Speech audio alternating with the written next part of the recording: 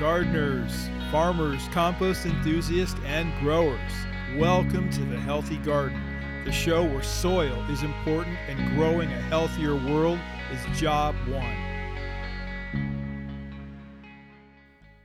All right. The times they are a-changing and the fall sky is turning red. Can you tell that I'm a little pumped for the fall? The equinox was on my daughter's birthday this year, September 21st. I was supposed to be jamming north, back to the farm, but life and interesting occurrences held me back until the start of October. So welcome to the Healthy Garden Podcast, a show where I don't hold back. We got to get people thinking out of the comfort zone. Got to jump in the pool of life when it comes to gardening, growing, survival, health, sustainability, freedom. It's no joke, and neither is this just a gardening show. It's the Garden of Eden, baby, and your life and your family's life may depend on you. In episode number 42, Short Days and Long Nights in the Garden, we are definitely going to move out of the hot days of t-shirts and shorts. We're moving into the cool, the cold, the dark, fall. I love fall. I love the change of the air, the bite of the cold morning. We've already had a couple of chilly mornings on the hillside up here at Ritchie Ranch. But that's a big fake out. The temps are going back to almost 100 this week, with the nights in the 60s.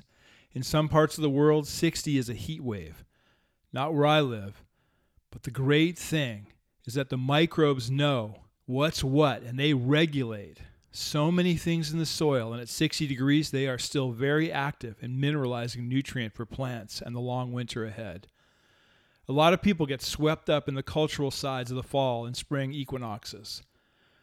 I like them for a different reason. I like the practical side of the season, the light versus dark and the warm versus cool, versus the Greeks' Persephone's return to the underworld. In ancient Greek mythology, the onset of fall is closely linked to the story of the abduction of Persephone, also called Kor or Kora. She was a goddess who was abducted from her mother, harvest goddess Demeter, and taken to the underworld to become wife of Hades, the god of the dead and the king of the underworld, the unseen, the wealthy one or the giver of wealth.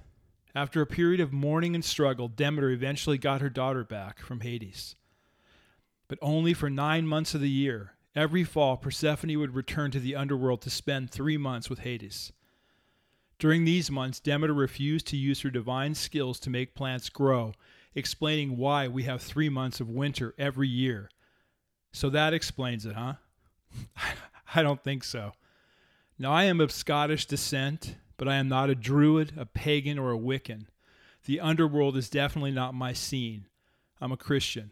I follow the light.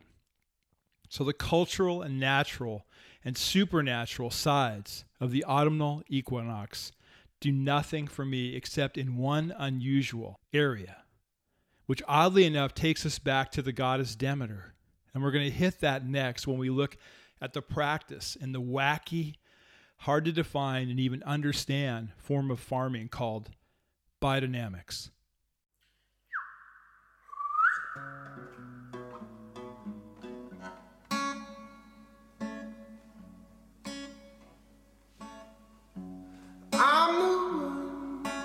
Try to understand you.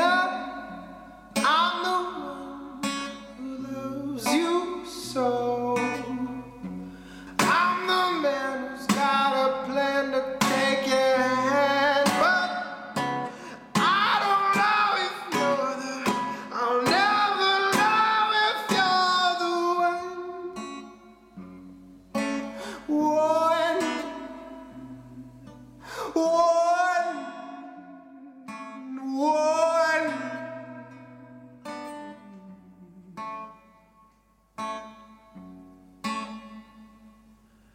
Hey there, fall gardeners. Fall is for composting. There is no time of the year better than fall to recharge your garden soil. Our friends at Malibu Compost always say, feed your soil, feed your soul. Now is the time to pick up several bags of Booze Blend compost from Malibu Compost at your favorite local independent nursery, hardware store, or grow shop, or get it from them online at www.malibucompost.com. Remember, feed your soil today.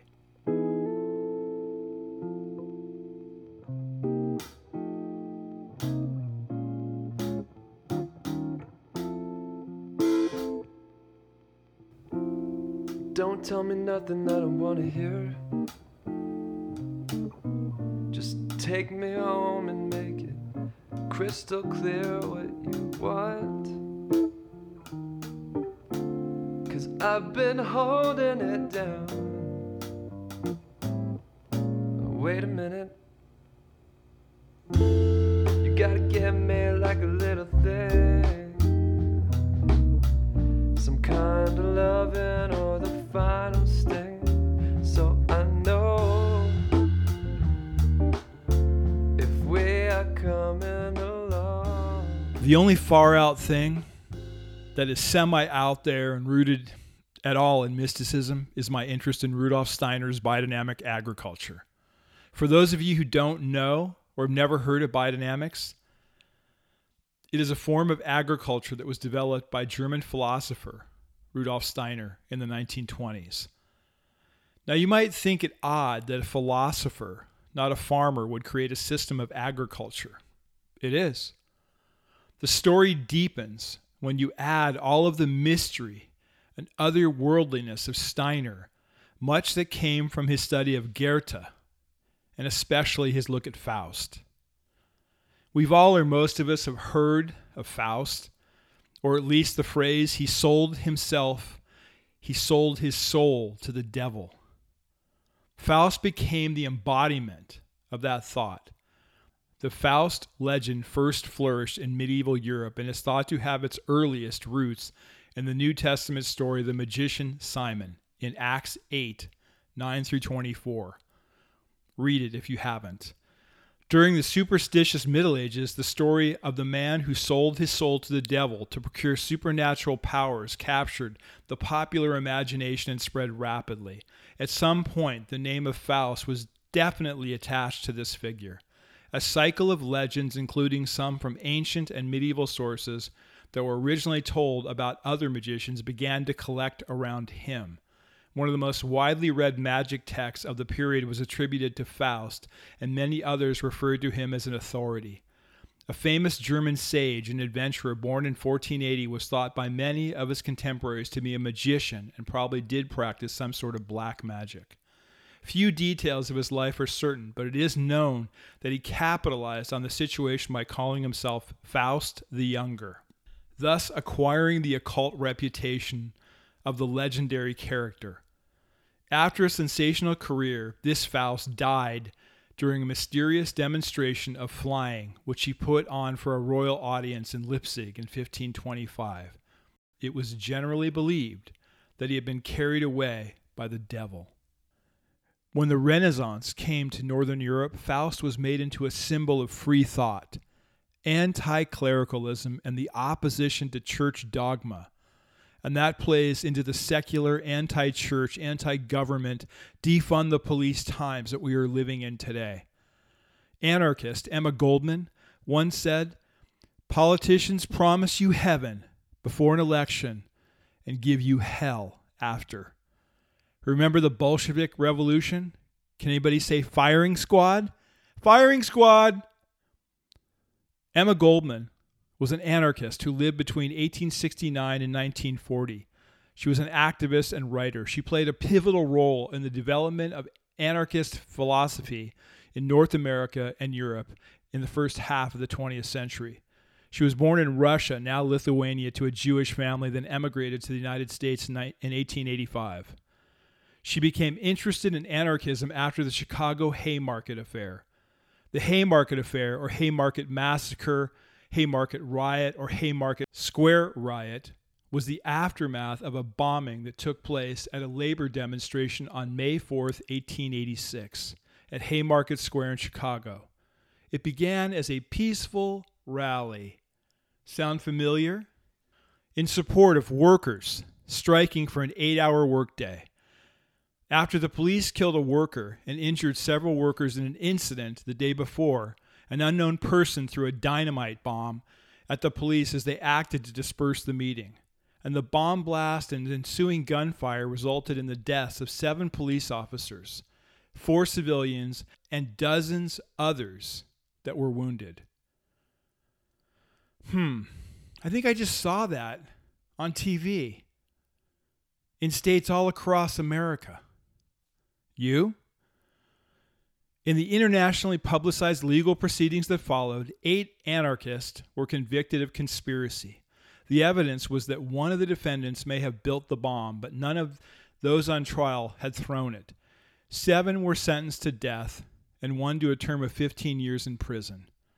Illinois Governor Richard J. Oglesby commuted 2 of the sentences to terms of life in prison. Another of the defendants committed suicide in jail rather than face the gallows. The other 4 were hanged on November 11, 1887. In 1893, Illinois Governor John Peter Altgeld pardoned the remaining defendants and criticized the trial. The Haymarket Affair is generally considered significant as the origin of International Workers' Day held on May 1st. Goldman became a writer and a renowned lecturer on anarchist philosophy, women's rights, and social issues, attracting crowds of thousands. She and anarchist writer and lover Alexander Berkman planned to assassinate industrialist and financier Henry Clay Frick as an act of propaganda. Frick survived the attempt on his life in 1892. Berkman was sentenced to 22 years in prison. Good for him. Goldman was imprisoned several times in the years that followed for inciting to riot and illegally distributing information about birth control. In 1906, Goldman founded the anarchist journal Mother Earth. No, not that Mother Earth.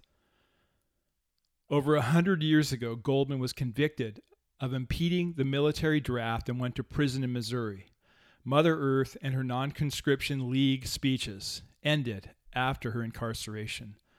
She fought the draft as anti-democratic while U.S. government was trying to gain support for entry into World War I. Just before Christmas in 1919, after completing her 2-year sentence, Goldman was taken to Ellis Island, where she was placed on a ship with other dissidents and then sent away. How many of the anarchists, the Marxists of today, would be willing to do what they are doing today if they were to be shipped off? Adios, goodbye. I don't think many. The problem is they are Americans who are soft and spoiled and have no idea what a third world dictatorship, socialism, communism looks like. They wouldn't last a month or maybe even a couple of weeks without McDonald's or Nike, let alone having to survive a forced labor camp or having to farm 12 hours a day for their comrades. More potatoes, comrade. The experience of the legendary Dr. Faustus who sells his soul to the demon, Mephistopheles, in return for worldly knowledge and pleasure, has been treated as a metaphor for unholy political pacts. We have politicians who now believe that it's okay for doctors to perform late-term abortions or harvest babies' body parts after they're born, then terminate because it's a mother's choice. Really? I think it's a satanic choice, one of the most barbaric things I've ever heard of. But I guess there's a lot of ways that politicians can con us into selling our souls to the devil. But again, I digress. So back to autumn and ritual or practice that is pivotal to biodynamics. By the way, if you want to read more on Steiner and Faust, he wrote a paper in 1918 titled Goethe's Personal Relationship to His Faust, which has been translated into English. It's a must-read for people interested in biodynamics. It will give you a lot of insight. The foundation of biodynamic agriculture is BD Prep 500. The autumn equinox is a time when biodynamic farmers and practitioners stuff dairy cow horns full of dairy cow manure, then bury it for the fall and winter. Around the spring equinox, they dig up the horn manure and make it into a highly diluted spray that is applied to their fields and enlivens cosmic forces. Biodynamic field spray, BD 500, when used in planting or transplanting, stimulates germination and root growth. It also increases soil microorganisms that aid in the decomposition and into the transformation to stable humus when turning in cover crops. I know for a bunch of you out there, you're probably saying, whoa, wait a minute. He doesn't believe in the cultural fall celebrations, but he'll stuff cow horns with cow pies and bury them for 6 months? Crackers! I know. For those of you who don't know about biodynamics or who haven't seen it applied to a garden or on a farm, it's not as crazy as it sounds. As I said, I like the practical side of the season. To me, the best thing that we can do is manure compost throughout the year, especially in the fall. What I learned from my pal Alan York took composting a step further by adding the BD preps to the mix. The primary preparation and the start of it all was BD 500.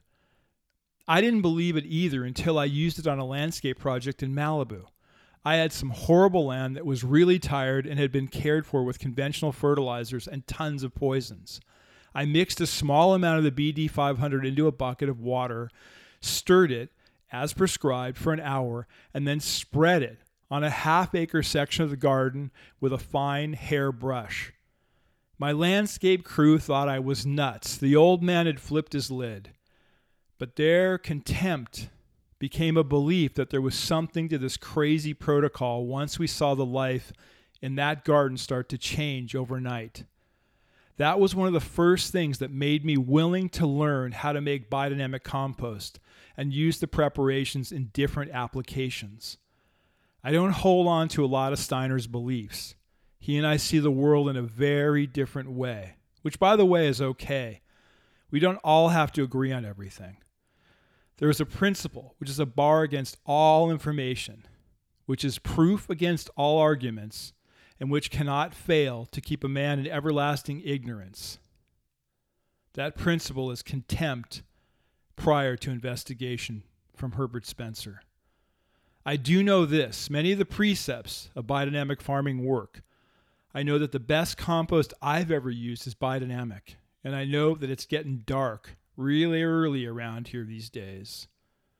Up next, what happens to your garden when the sun starts going down, down, down, earlier and earlier in the season of autumn?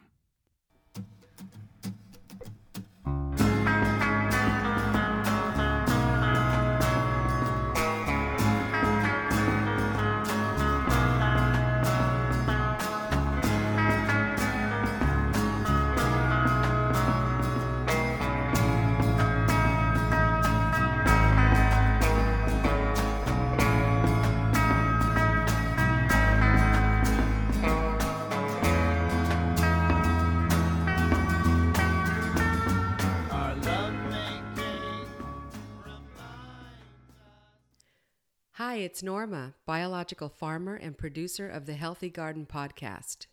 Did you know that the amount of moonlight influences the growth of plants?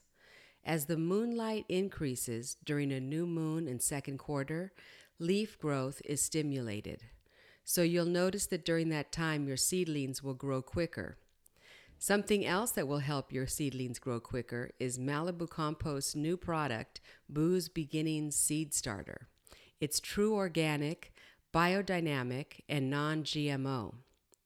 So after the full moon, the moonlight decreases and leaf growth energy slows down, giving energy to the root growth of the plants or seedlings. So between the full moon and third quarter, it's best to plant root crops, divide plants, and also to transplant. I always transplant in Malibu Compost's Baby Boo's potting soil.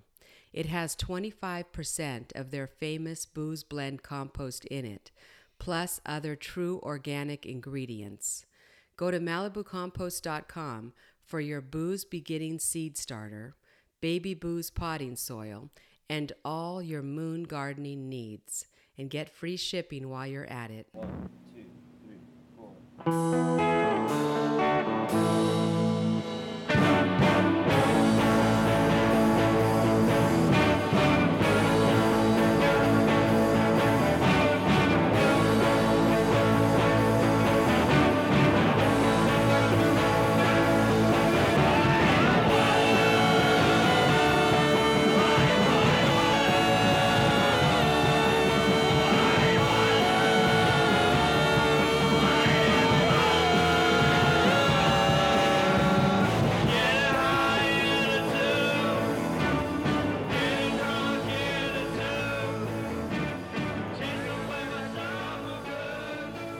colder mornings, shorter days, longer nights.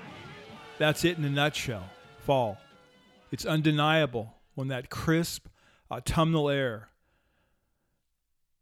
which is more typical of October, settles in over the valley. On Tuesday, the autumnal equinox puts summer officially behind us. The equinox is the transition from summer to fall in the northern hemisphere. It happens at a precise moment when the sun's direct rays are straight over Earth's equator. The autumnal equinox is basically the halfway point between the longest and shortest days of the year. It's the only day of the year besides the spring equinox in March, when day and night last about 12 hours long everywhere. They are also the only times when anywhere on Earth you can see the sunrise at due east and the sunset due west on the horizon. Another interesting piece about the equinox for us gardeners is the gradual fading of the sunlight as Earth slips into its darkest season, winter. Our change in daylight is different depending on the latitude that you live in. If you live closer to the equator, the change in daylight is much less dramatic than it is at higher latitudes. Around the autumnal equinox in Washington, D.C., it loses about 2 minutes and 30 seconds of daylight per day.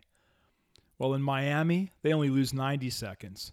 Meanwhile, Seattle sees daylight vanish by nearly 3.5 minutes each day. And in Fairbanks, Alaska, the difference is more than 6.5 minutes. That's pretty massive.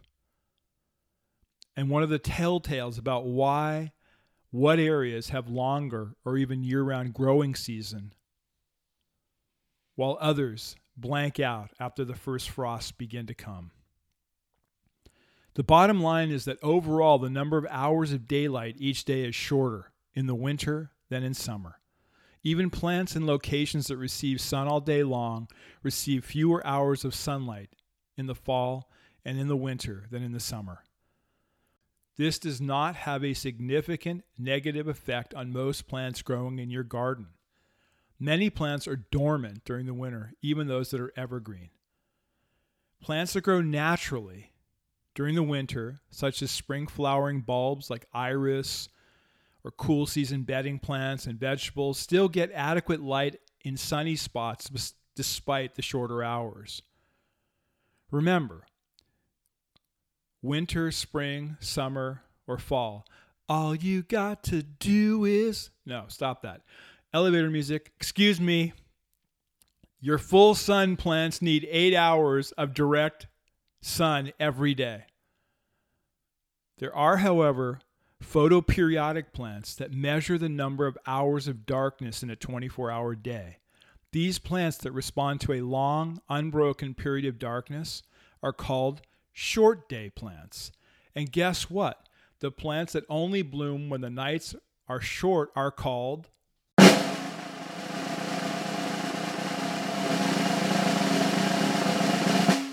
long day plants. Who knew? The long nights in a fall and winter trigger a growth response in short day plants that make them form bulbs or bloom. They also signal to our deciduous trees that it's time to drop their leaves during the fall. One of our most famous photoperiodic short day plants is the poinsettia. Poinsettias are only triggered to bloom when the nights are long in the fall and winter. Other examples of short day plants are chrysanthemum, camellia, and the Christmas cactus. Another major difference between light in summer and winter is the sun stays much lower in the sky at this time of the year. In the northern hemisphere, the earth is tilted away from the sun, and the opposite occurs during the summer. This is what makes the sun stay low in the fall evening sky.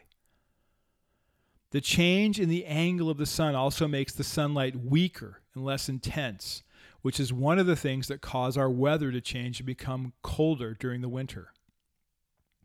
A huge factor in the garden is the lower angle of the sun casts much longer shadows in the fall and winter than in spring and summer. A bed that gets direct sun most of the day in the summer may be totally shaded by longer shadows in the winter.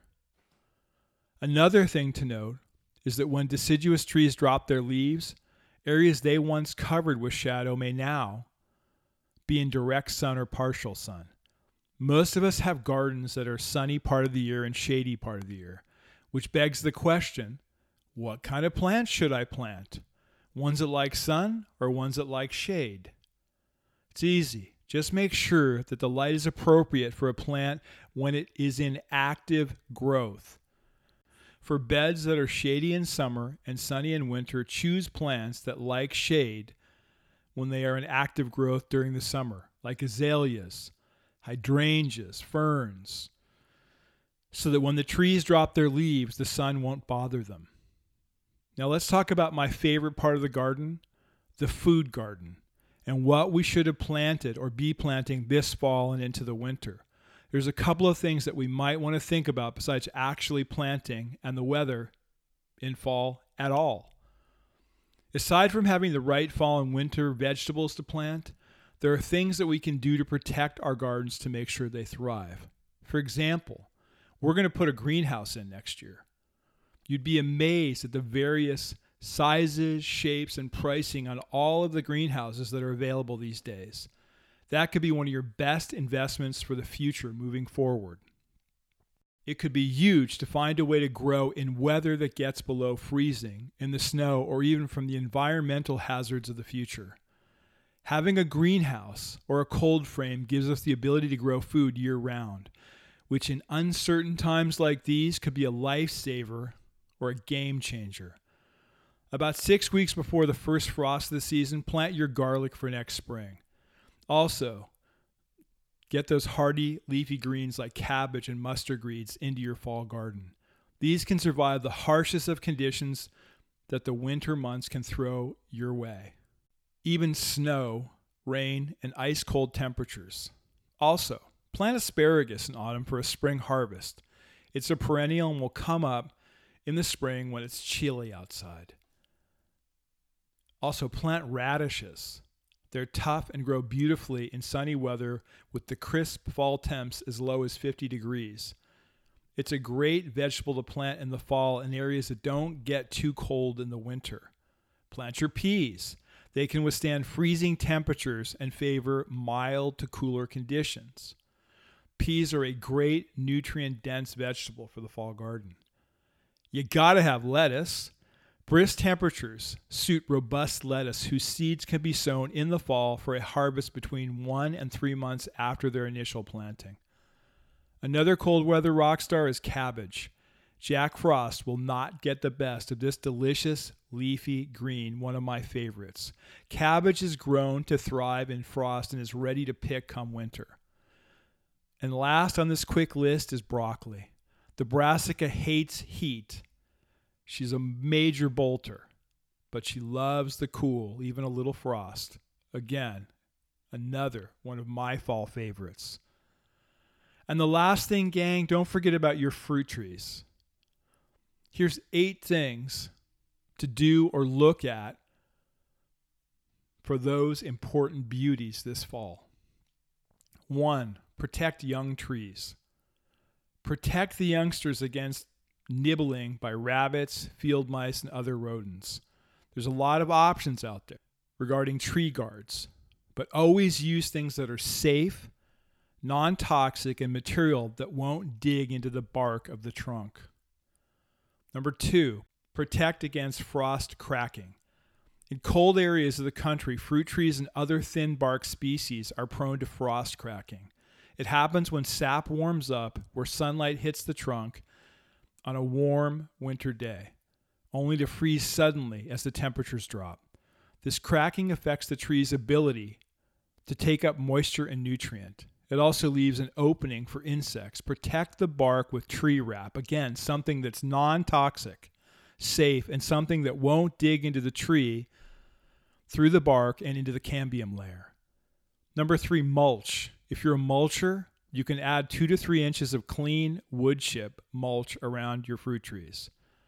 This will help stifle the grass and weeds from growing, which we don't mind. They're nitrogen. We chop and drop them.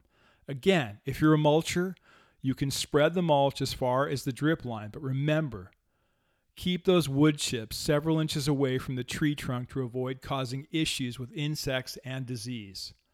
Number 4, clean up your fruit. Insects and disease can overwinter in plant debris. Apple scab is a common disease that is caused by spores released from the dead apple leaves and fruit left on the ground. Apple maggots overwinter in fruit left on the ground. Removing and destroying the fallen fruit in a timely manner can break that cycle. 5, harvest. Pick pears before they mature.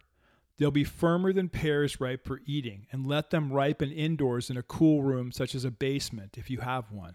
When picking apples, grasp the apple from the bottom and gently twist the fruit upwards to one side. Number 6, water. Keep fruit trees well watered until late fall. This is especially important if rainfall is short.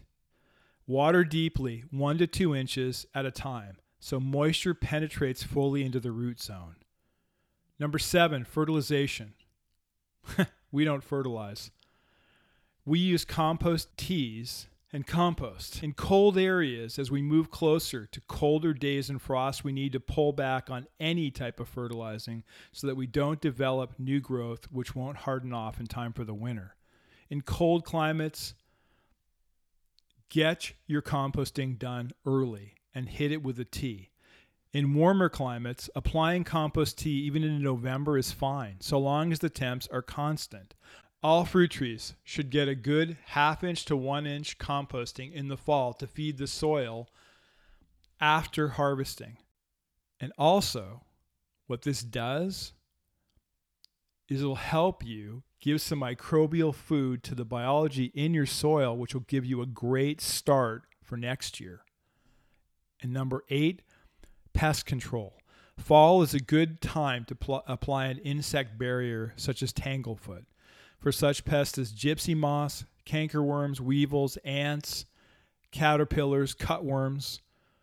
We know that there are people out there that don't like it, but we find that the sticky solution is long-lasting and fairly weatherproof and traps bugs as they crawl up the tree to find winter hiding spots. Sorry, pests. So there you have it, team.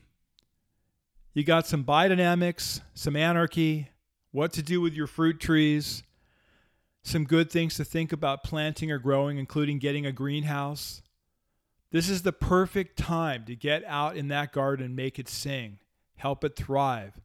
Continue to make your healthy garden and your personal health and vitality grow and grow in these short days and long nights in the garden.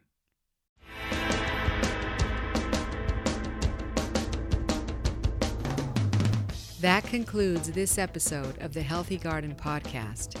Please post your questions on the Healthy Garden Podcast pages on Facebook, Instagram, and Twitter. Join us next week to learn more about how you can free yourself from the chemical and synthetic trap that's been set to keep you from growing a true, organic, and healthy garden. Until then, happy and healthy gardening.